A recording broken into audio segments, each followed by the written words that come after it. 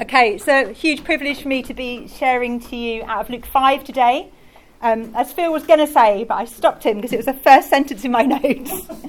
We're in a series in Luke, and last week Phil spoke out of Luke 4, and he was talking about the new manifesto of the kingdom that Jesus brought, how Jesus came to bring good news, to release the prisoner, to heal the blind, to restore the broken. And today, following Luke 4, we're going to be looking at Luke 5. And if you are making notes, which maybe some of you do, if you want a title for this message, it will be this: An Amazing Invitation to Spirit-Enabled Partnership. At the start of Luke 5, it says this. It says, one day as Jesus was standing by the lake of Gennesaret, the people were crowding round him and listening to the word of God. And as I have read through Luke 5 this week, there has been something in my heart that has wanted to crowd around the words of Jesus. Like this chapter is full of just the most astounding encounter moments.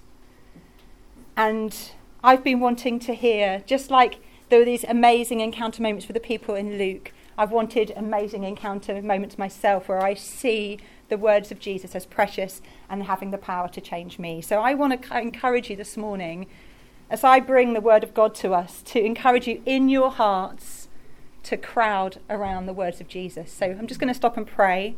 As I pray, you might want to put your hands out as a sign that you want God to speak to you, or you might just want to just in your hearts, just open your heart to him. But I'm just going to pray. God, this morning we open our hearts to you, and we ask that you would speak to us. I pray that you would take what might be a very familiar story to many of us and bring it alive. We pray that you would teach us and change us today. Amen. So in the first half of Luke 5, there is this amazing miracle moment where Jesus invades the life of a fisherman's everyday activities with a miraculous catch of fish and a call for him no longer to catch fish but to catch men. And then in the second half of Luke, there are just these three beautiful encounters Jesus has with people, where he heals and touches a leper, where a paralysed man is lowered is maybe a better word, through a roof and healed by God. And then there's the last story is where Jesus ends up partying, eating with sinners, tax collectors.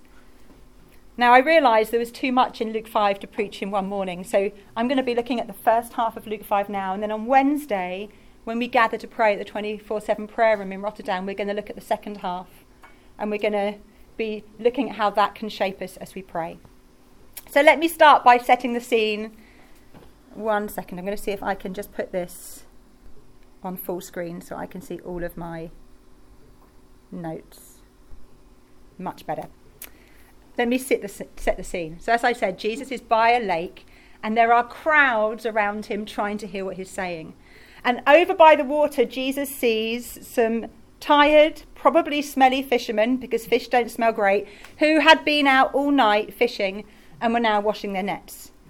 So as Jesus is teaching, he sees their boats. He sees two boats, and he got in one of the boats belonging to Simon, and he asks Simon to row out into the water so he can use his boat as a floating pulpit to continue preaching to the crowd. In the passage, it doesn't tell us what he said, but it tells us what happens after he's finished teaching. It says this.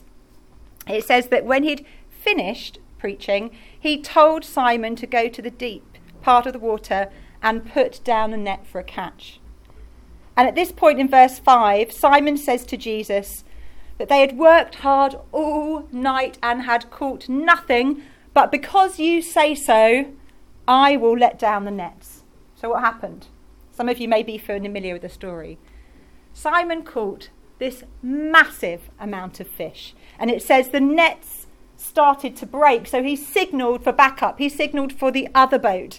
So the second boat came out, and they caught so many fish that the boat started to sink, so they had to go back into shore.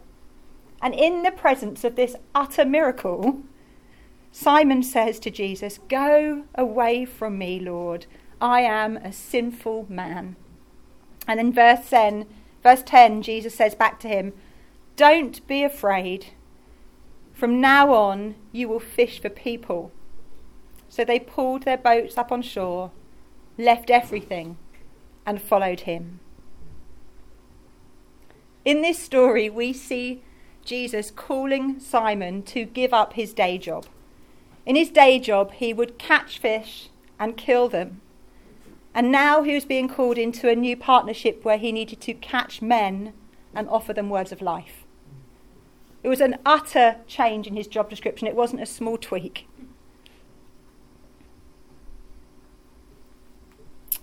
And whilst Jesus doesn't necessarily call all of us to give up our day jobs, he does. There is a call on us, if we are believers, to be fishers of men, to cast out the gospel message and to try and catch men's hearts. That is a call on all of us if we are a believer and a follower of Jesus. In 1 Peter 2 verse 9, talking to followers of Jesus, it says this, but you are a chosen race, a royal priesthood, a holy nation, a people for God's own possession, so that you may proclaim the excellencies of him who has called you out of darkness into his marvellous light. And there is a call on us to love people, to offer words of life, to proclaim his excellencies. As a people who have been called from darkness into light, we are to be light bringers. But I think in this passage we see that he didn't just get a new job description. It was a call into a new partnership. Peter had partnered with his brothers James and John in a fishing business, but Jesus called him to leave that partnership and to partner with God in the family business of proclaiming the good news of the kingdom.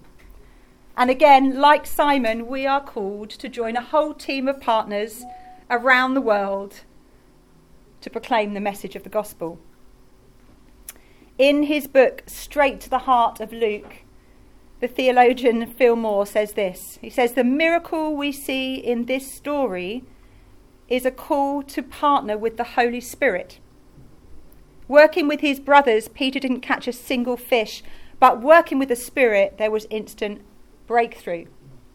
Now, last week, Phil looked at Luke 4 and reminded us that everything Jesus did was empowered by the Spirit. So if you've got your Bible in front of you, in Luke 4 and verse 1, it says this, Jesus, full of the Spirit, was led by the Spirit into the desert. Then in verse 14, he returned in the power of the Spirit. Then in verse 18, it explains that the Spirit was upon him to proclaim good news to the poor, freedom for prisoners, sight for blind, to set the oppressed free.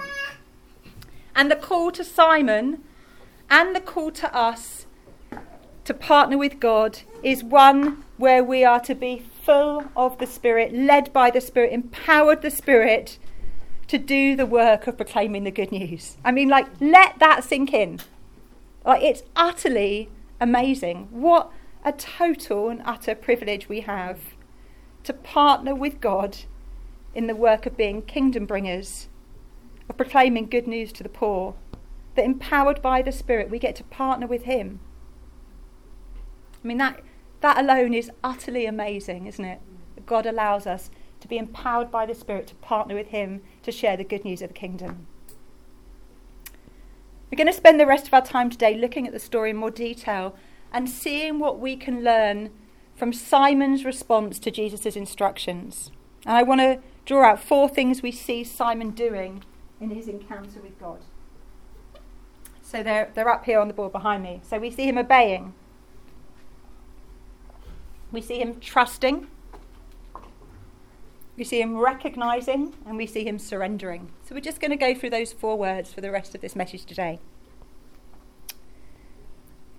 In verse 4 and 5, it says of Jesus, when he had finished speaking, he said to Simon, put out into deep water and let down the nets for a catch. And as I've already said, Simon answered, Master, we've worked hard all night and haven't caught anything, but because you say so, I will let down the nets. In the book, Jesus Through Middle Eastern Eyes, Kenneth Bailey explains that fishermen in this lake fished at night because that's when the fish were feeding. You didn't fish in the day because that's when the fish hid under stones. Not only that, but you didn't fish in the middle of the lake. You fished around the edges, because around the edges were streams and inlets, which meant the water was full of oxygen, and that's where the fish fed. So this inland carpenter, Jesus, was given instructions to an experienced fisherman that were humanly, utterly crazy.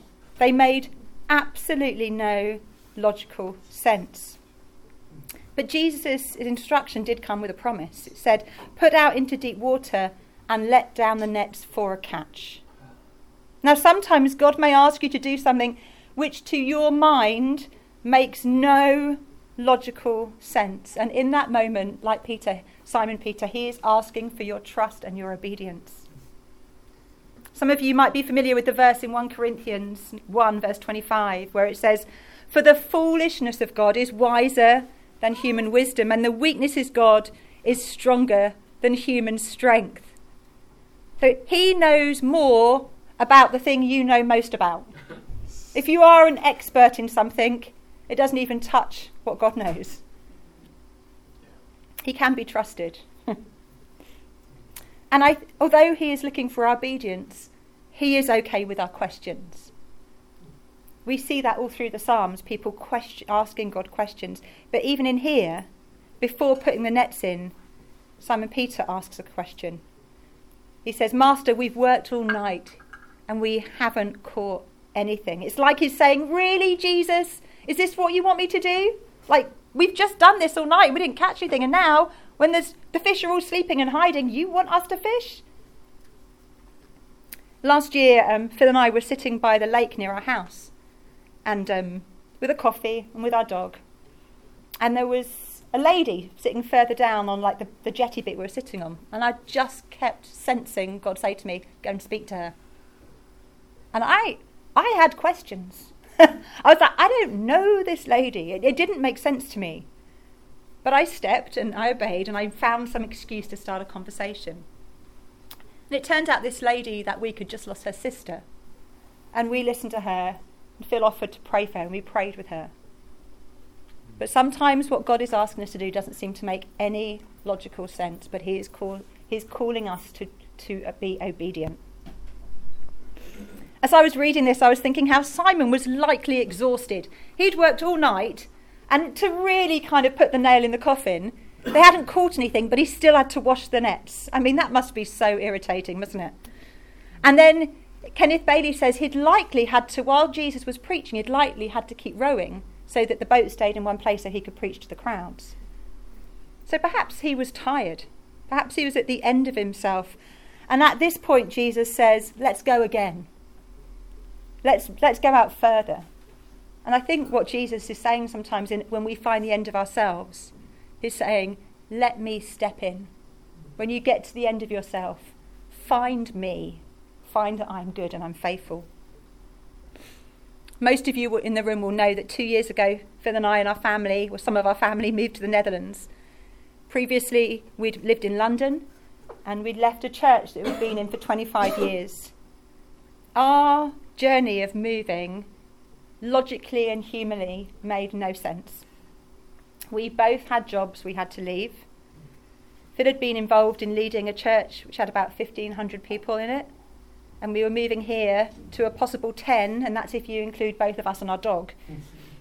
We split our family. 2 of our kids came with us. Our older 2 kids stayed in the UK.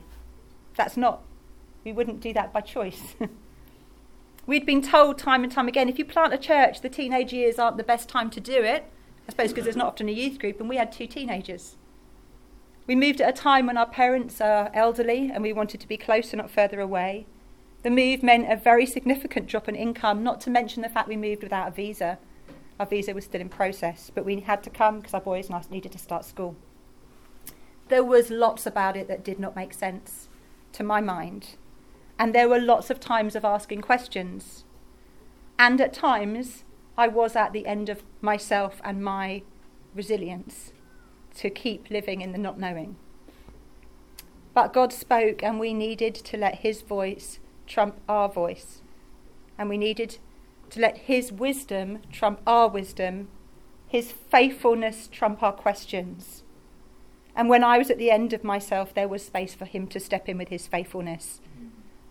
And like Simon, I found him to be faithful. Simon obeyed Jesus' instruction to let down the net. And I want us to look at the place of trust in this action of obedience, because I think it's really significant for all of us. When Jesus said, "Put into deep water and let down the nets for a catch," there are two sentences which we can read over very quickly, but I think there's something quite remarkable in them, and that is trust. Peter, like I've already said, was told to do something that made logical nonsense. And at times in our journeys of following Jesus, we don't know what's going on. We don't know why things are happening. Things don't fit with our plan, our logic of how things would work. They don't fit with our wisdom and our worldly perspectives, and we have questions. Why is it like this? And I think in those moments we find ourselves in what I've called the gap. I'm not talking about the clothes shop, but I'm talking about the gap between what we are seeing and experiencing and the promises of God we know to be true. It may be that you're sick, but you know he's a healer. You might be needing breakthrough in a situation where you need him to know the promise that he is your provider. You might feel utterly broken by things that happen in your life, but you know he is the restorer. And living in that gap is a really hard place to be, but I think we have a choice in the gap of what we fill the gap with. I think we can fill it with our own voice and our own reasoning, allowing our voice to be louder than his.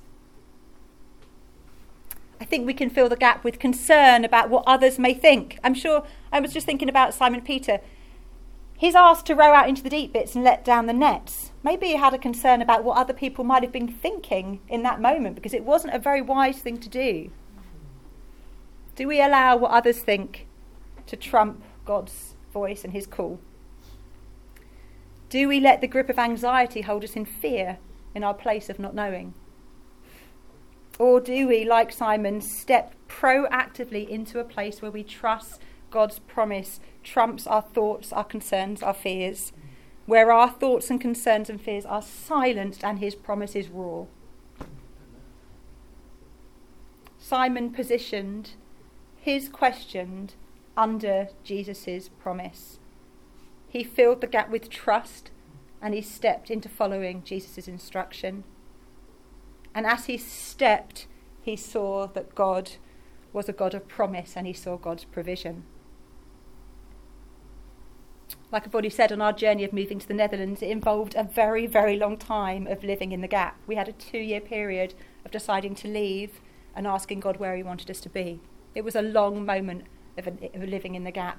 And my heart did lean at times towards anxiety, and I had a choice in those moments to lean into his promise that my feet are on a rock, that he is a firm foundation, that he is Jehovah Jireh, he is my provider. And what I found is in the gap, there is real treasure to be found. So I just want to tell you 2 treasures I found in the gap. There's a very beautiful song by a singer-songwriter called Lauren Daigle. And she says this in the end of one of the chorus: "Oh, peace, be still. You are here, so it is well. Even when my eyes can't see, I will trust the voice that speaks." And I think the gap is a place where we can learn to trust the voice that speaks, where like I've said, where our own questions, our own anxieties can be stilled because we're trusting in his voice. And in our not seeing and our not knowing and our not understanding, we trust his voice. I think as well in the gap, when we're at the end of ourselves, we find there's space for him to step in and prove himself to be faithful. Rather than trying to be the solution to our own problems, there's space for him to reveal his power, his love, his kindness, his provision. And trusting God in the gap isn't a one-off moment. It's part of a Christian life of living by faith. Like we sang, didn't we, in My Guardian, I'll walk by faith and not by sight. That's what it means to live in the gap, putting our trust in him. So that's obey and trust. Let's look at recognise. After this miracle, it says that Simon Peter fell on his knees and said, "Go away from me, Lord, I am a sinful man." I think if you think about it, that's quite an unusual response to a totally miraculous catch of fish. I mean, I would picture they'd be high-fiving, "Yeah, go Jesus, look how many fish we caught." I mean, fish were money, weren't they? They could sell the fish. It was like amazing. God had just done this amazing miracle. But yet you see Simon Peter falling on his knees.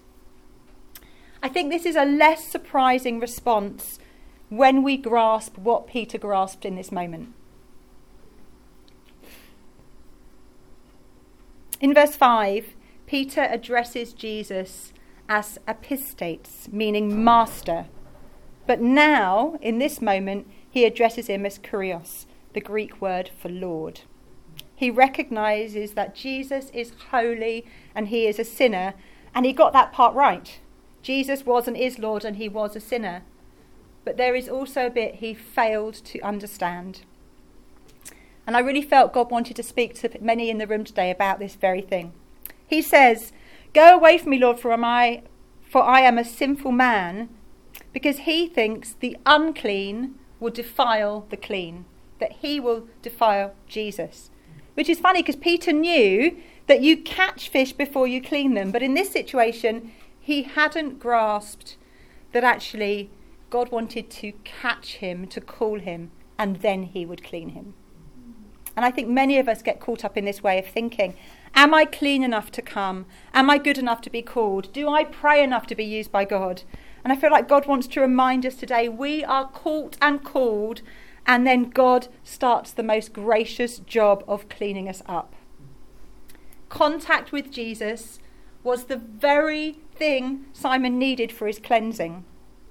And it's interesting because the stories after go on to show that, where Jesus touches a leper, where he's partying with sinners, and the Pharisees are saying to him, "Why are you doing this?" And he replies, "It's not the healthy you need a doctor, but the sick. I have not come to call the righteous, but sinners to repentance." I mean, how amazing. So if you think today you're too dirty, you're too sick because of the way you live or behave, or you think you're too scarred and stained from past mistakes to come to him, I feel today Jesus wants you to recognise him as the one who says, "Come to the great physician." He doesn't say clean yourself up and then come. He says, "Come, let me clean you, let me restore you, let me work in you." He does a beautiful work of fixing and healing and making us whole.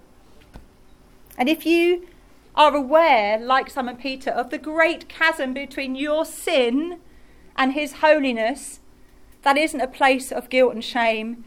That is a place of acceptance, because Jesus has already paid the price to bridge that gap. That chasm is a place for worship and adoration for what Jesus has done on the cross. That is the place.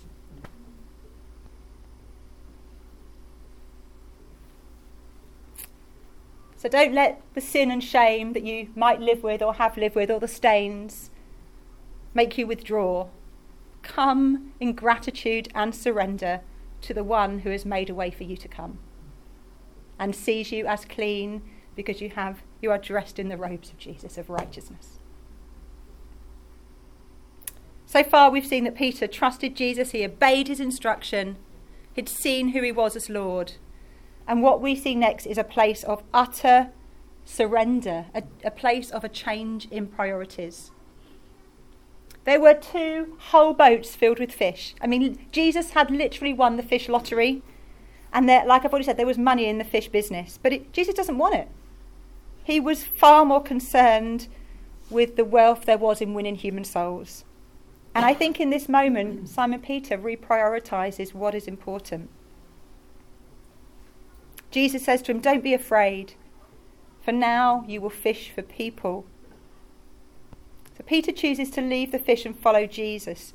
He realised that there is something far greater and has decided to surrender to God. And for us, if we are followers of Jesus, the life of a follower is not a one-off moment of obedience and trust and surrender. It's not a one-off moment. We don't invite a consultant in just to advise us on some issues. We invite a king to rule in the kingdom of our lives. And when there is a new king in the throne in your heart, there is a call to follow him, to obey him, to surrender to him. As we close, I just want to two other very quick things which I just wanted to bring out of this passage. It's interesting that Jesus isolates Peter away from other people, away from peer pressure, before he talks to him. And then a few verses later, it says Jesus withdrew to pray. And I think there is a place where God speaks to us when we are alone with him. It's great to worship together. It's great to be together and hear his voice. But I think there is a place of getting alone with Jesus where he wants to speak to us. So this week, as part of the week of prayer, we want to encourage all of you to find a time where you can be alone with Jesus. It might be going for a walk in nature. It might be your house is empty and you can do it there. I can't do it in my house. I'm too distracted. It might be you book an hour at the 24/7 prayer room in Rotterdam and go, Jesus, I just want time with you. But we want to encourage all of you this week to get some time alone with Jesus, to allow him to speak to you. But I think one of the just absolutely beautiful and outstanding things about this passage is that this amazing encounter happened to an ordinary person, a fisherman, who was doing his ordinary, everyday job. When talking about this encounter, Phil Moore says this: Jesus is looking for ordinary people with whom he can share his own experience of God's extraordinary power. Let me read that to you again. Jesus is looking for ordinary people with whom he can share his own experience of God's extraordinary power. So I want to encourage you that God can step into your familiar surroundings and use them for life-transforming encounter. Jesus steps into Peter's story and calls him to step into his story. And that's what he does for us. He steps in to your story, Alina, to your story, Mark, to your story, Cindy, to your story, Bill. He steps into your story to call you into his story. He calls you to partner with him, empowered by the Spirit, to be fishers of men.